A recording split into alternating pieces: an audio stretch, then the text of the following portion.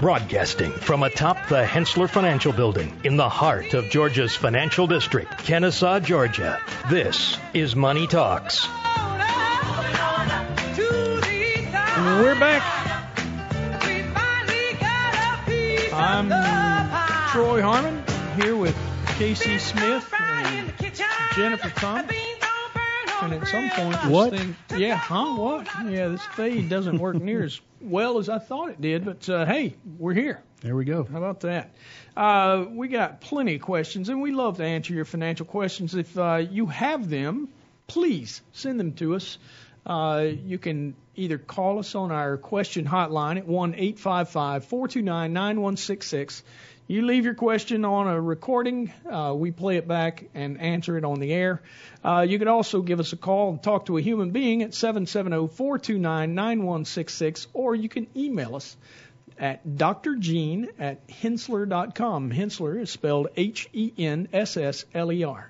And if you wanted some information for free, and maybe you could find what it is that you're looking for, the answer to the question you might be looking for, you can check out our website, which again is hensler.com, and you can also reach out to us through social media. We got our hand in just about every one of those pies except I don't think we're on Snapchat yet, but we'll. Oh, not yet, and I can't imagine Jennifer's how got we would to say use about Snapchat. that, though. I'm sure we'll be there soon. Yeah. Could you imagine Dr. Gene on Snapchat with a contorted face and weird voice? I mean, that you can do the filters, right? Yes. That we'd have to charge money for that. Oh, well, people would pay it. Yeah. Trust me. Absolutely. All right, we have a few questions this week, starting with Jack from Woodstock. He says, Jones Lang LaSalle Incorporated came up in my stock screener. What do you think of this company? Jones Lang LaSalle is interesting. They're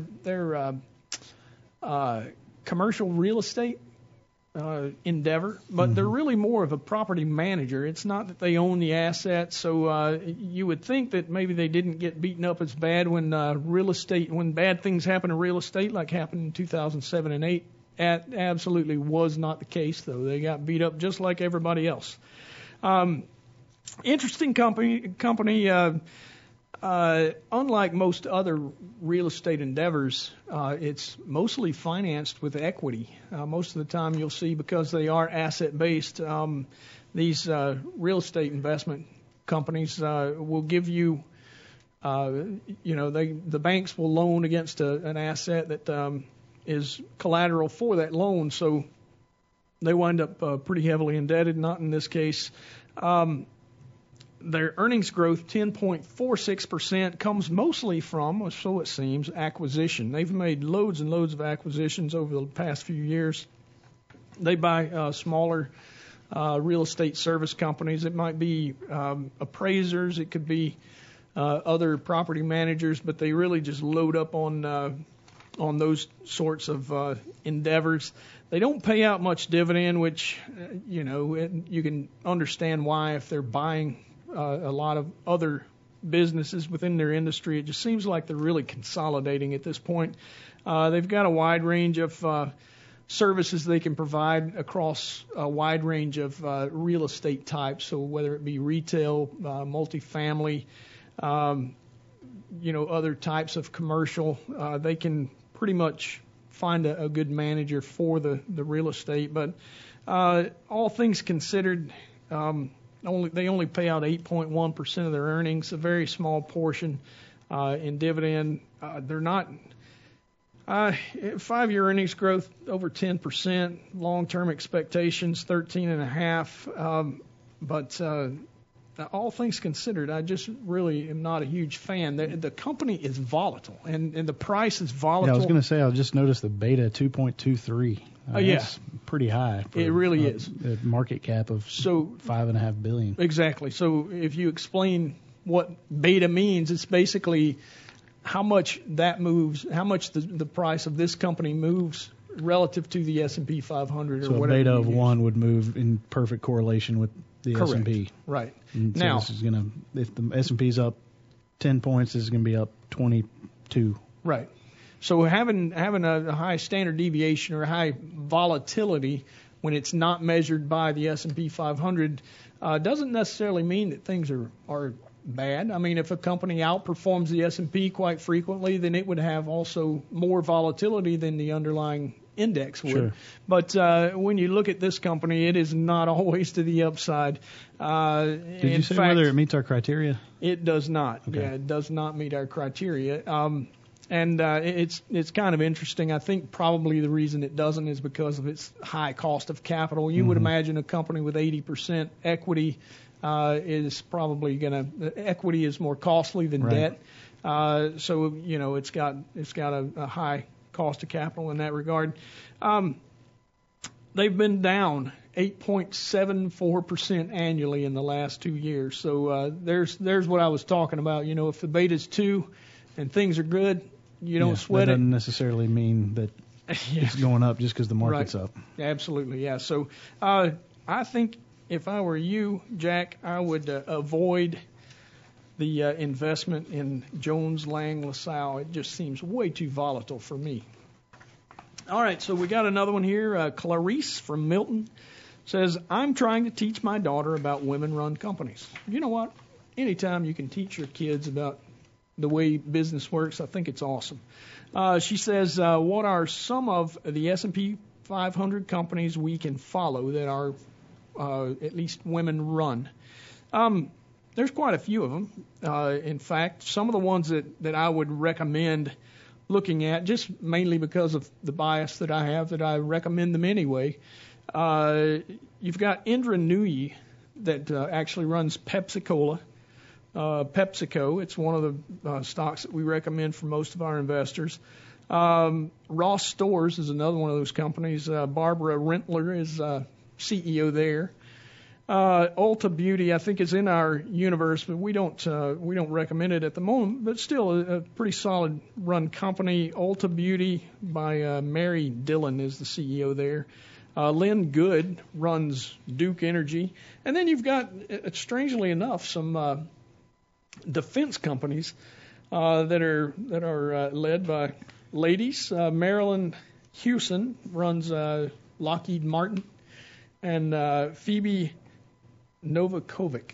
Man, I thought I was going to mess that one up, but I think I nailed it. I think you got it. Yeah. Well, it General doesn't Dynamics. say. Yeah, it doesn't say how young her daughter is, too. It doesn't. Yeah. So, but depending on the age, there are also some companies that, might spark an interest if her child is younger.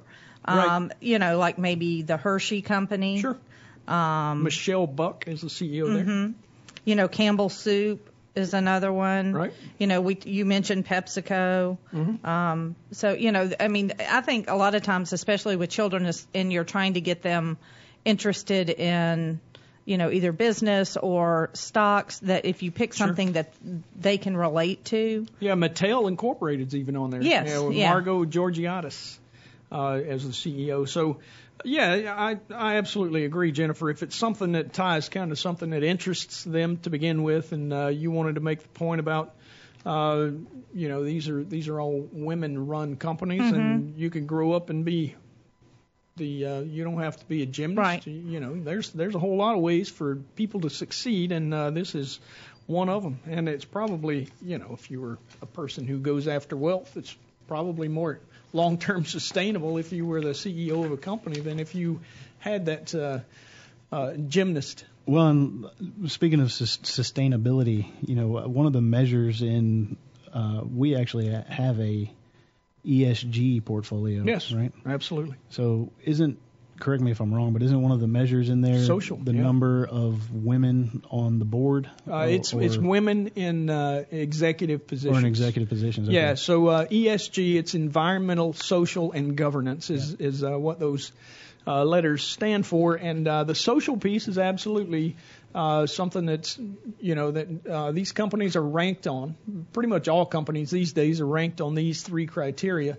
And that social piece is highly impacted by the number of women in the executive position. So that might be another thing. I'm glad you brought it up. There's plenty of ETFs, and I don't have one off the top of my head, but we actually run a model in-house that focuses specifically on those three criteria. There's folks out there that like to invest their money kind of where their heart is. And the argument can be made that those companies tend to be a little bit more stable over the long term. Right. The performance, it may or may not outperform, the S&P, but you add an element of sustainability to the portfolio through companies that do are environmentally conscious and socially conscious and governance. Honestly, there's we run quite a few screens to get to what we consider our investable universe, right. And I think because of governance being high on our priority list, it actually gives us a good bit of crossover, right, with those ESG focused portfolios. So great point, Casey. And if you had an interest, whether it be getting your daughter interested in business or focusing on the environment, we can definitely help with some of those questions. And you can give us a call, Casey. I'd love to be your first contact. 770-429-9166. Casey, we got something else here from Ben and Beverly from Lilburn. And before I throw that out here, let me just run it by you again. If you have questions you'd like to have answered on the air, you can call our question hotline, 1-855-429-9166. Leave your recorded question, and we will answer it on the air. Or you can talk to a human being, 770-429-9166. You could have your questions answered on the air. If you need to talk to a financial planner, you have questions that you'd like answered, you'd like for us to help you with your portfolio, any of those things, we would love to help.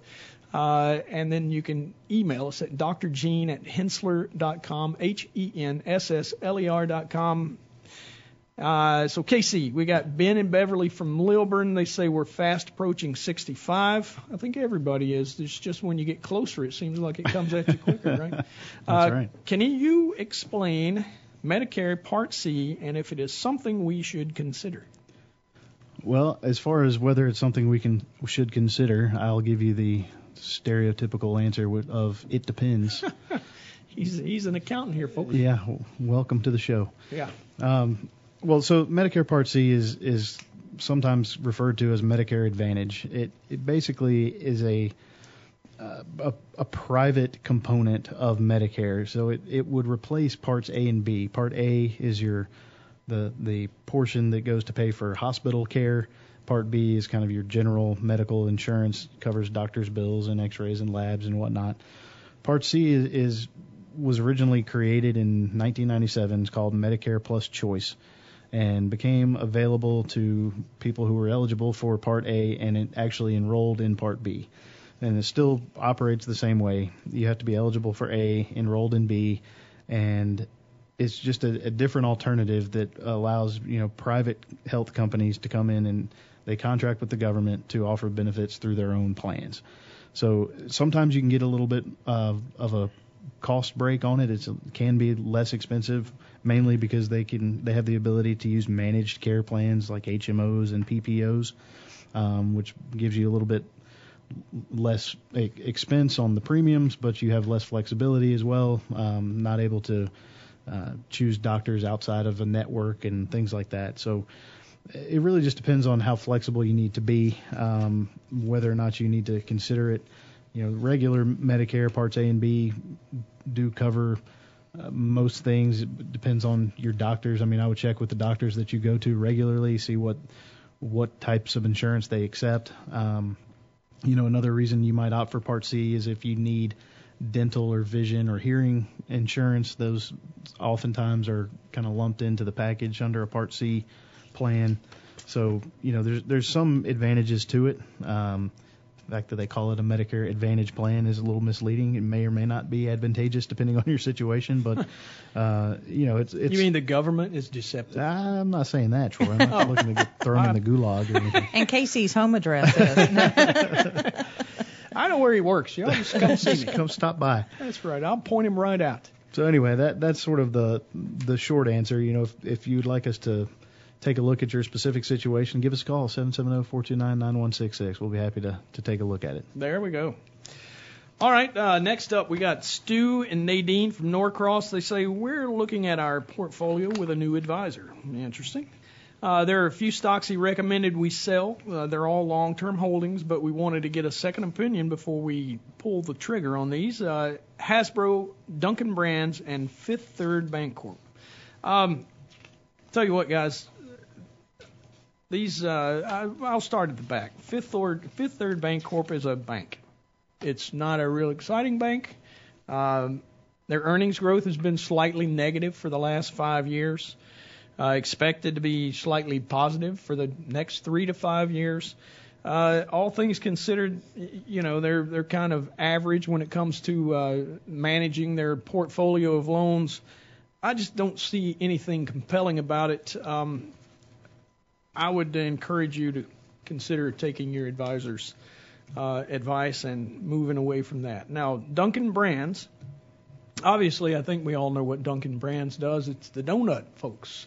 Coffee and donuts, right? If you tell me this is a sell, I don't know what I'm going to do. And Baskin-Robbins, too. So ice cream and donuts. Yes. And you've got me to tell you to sell it? I don't know. It is pretty heavily indebted. Some of the things they've done lately, they've got they've bought back so much of their stock that they've basically gotten negative retained earnings, so it has eaten their equity to nothing. So some of the numbers get distorted when you have no equity. It's a situation it's you don't hard see to every say. day. Yeah, it's hard to say that you have a reasonable debt to equity. You can look at the debt to assets, and in this See what case, you did there with they ate their own equity. they ate their own equity. Yeah. Oh my gosh. Well, I mean, if you're Dunkin' Donuts, Yeah. you got an appetite, I would imagine. Clever. Yeah, debt to assets 75.5. It's a pretty high debt ratio. Some of the other things, the EVA spread, which I look at it a lot, return on invested capital minus their weighted average cost of capital, is positive 5.2%. You don't always see that, but in this case, it's been positive. They've got $3.39 billion in total debt. You're going to have to sell a whole lot of donuts and ice cream to cover debt like that if the economy hit the skids. But these are things that I think are almost staple-like, are they not? Casey, do It's you a staple eat in my life. Yeah, I was going to say The blueberry donut at Dunkin' Donuts. Blueberry cake. Yes. Sour cream. I mean, I'm a fan. Sour cream is good as well. So, either way, I guess if you're worried as much about paying big taxes, if you've stood by the stock while it's gained significantly, then you could probably make the case to hang on here. Their valuation doesn't look too bad. It's higher than the market, but it's lower than their longer-term average. So, all things considered in that regard, I would tell you hang on to it. Hasbro is another one of those. Debt to equity 92.4%. That's a pretty high ratio, but still probably manageable. 5-year earnings growth 12.5% is what it has been. Expected to be a little less than 10 going forward. It's a toy maker. It's going to be seasonal. You're going to see lots of earnings in the fourth quarter. In the first and second quarters, you're not going to see much because they sell most of their goods around the holidays, right? It's appreciated 15.5% annually since the last market top. So that would have been October 9th of 2007, back when we had our previous market top. We don't know what the market top is now because it seems to make a new high every day, but Hasbro has done quite well. I think one of the things, though, I'd like to talk about with regard to the fact that they have a new advisor and they're recommending that they sell those. I mean, we typically are in the same situation a lot of times. A lot. So people come in and they have their portfolio. We have what we recommend, and so we want our clients to be invested in what we recommend. Now, that doesn't mean that we always just can go in there and sell everything that isn't, what we recommend, because you do have to look if it's in a taxable account, are there tax consequences? Sure. So we start with the ones that don't meet our criteria and liquidate those first. Then we look at the tax consequences and we look at what we can do. But over a period of time, we would like to get our clients into what we recommend, because you're going to judge us on our performance. But if you own things that aren't our recommendations, then it's going to skew that number. Absolutely. Yeah. If you like the advisor, absolutely, Jennifer. I think your best to your default should be, let's go with what they tell us. Right. But again, if it were a huge tax consequence. Sure. We absolutely will not, just go, because that's going to affect your portfolio as well. Yeah, so and you might be able to manage that over multiple years. Sure. And we know that recessions happen. So, sometimes those get beaten up, or you have something in your portfolio that has a loss. Sometimes you can sell the item for a loss and sell part of that's got the gain to kind of manage it lower as time goes by. But you're absolutely spot on, Jennifer. No matter what I tell you about Hasbro, I think that's probably the absolute best advice. Hasbro's been good. It doesn't meet our criteria, but I can understand holding that one as well. All right, well, that wraps our show. Jennifer, up or down? I'm going to go up. Can't Casey. be flat 2 days and 2 weeks in a row. I'm going to go up too. Yeah, up here. It's been a slice of heaven. Thanks for listening. Money Talks.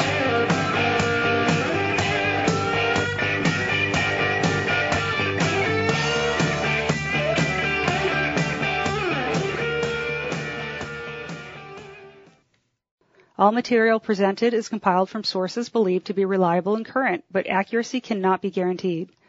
The contents are intended for general information purposes only. Information provided should not be the sole basis in making any decisions and is not intended to replace the advice of a qualified professional, such as a tax consultant, insurance advisor, or attorney. Although this material is designed to provide accurate and authoritative information with respect to the subject matter, it may not apply in all situations. This is not to be construed as an offer to buy or sell any financial instruments. It is not our intention to state, indicate, or imply in any manner that current or past results are indicative of future profitability or expectations. Portfolio holdings discussed are subject to change. There is no guarantee that in the future these securities will be held in Henssler accounts. As with all investments, there are associated inherent risks. Please obtain and review all financial material carefully before investing. Henssler is not licensed to offer or sell insurance products. This overview is not to be construed as an offer to purchase any insurance products.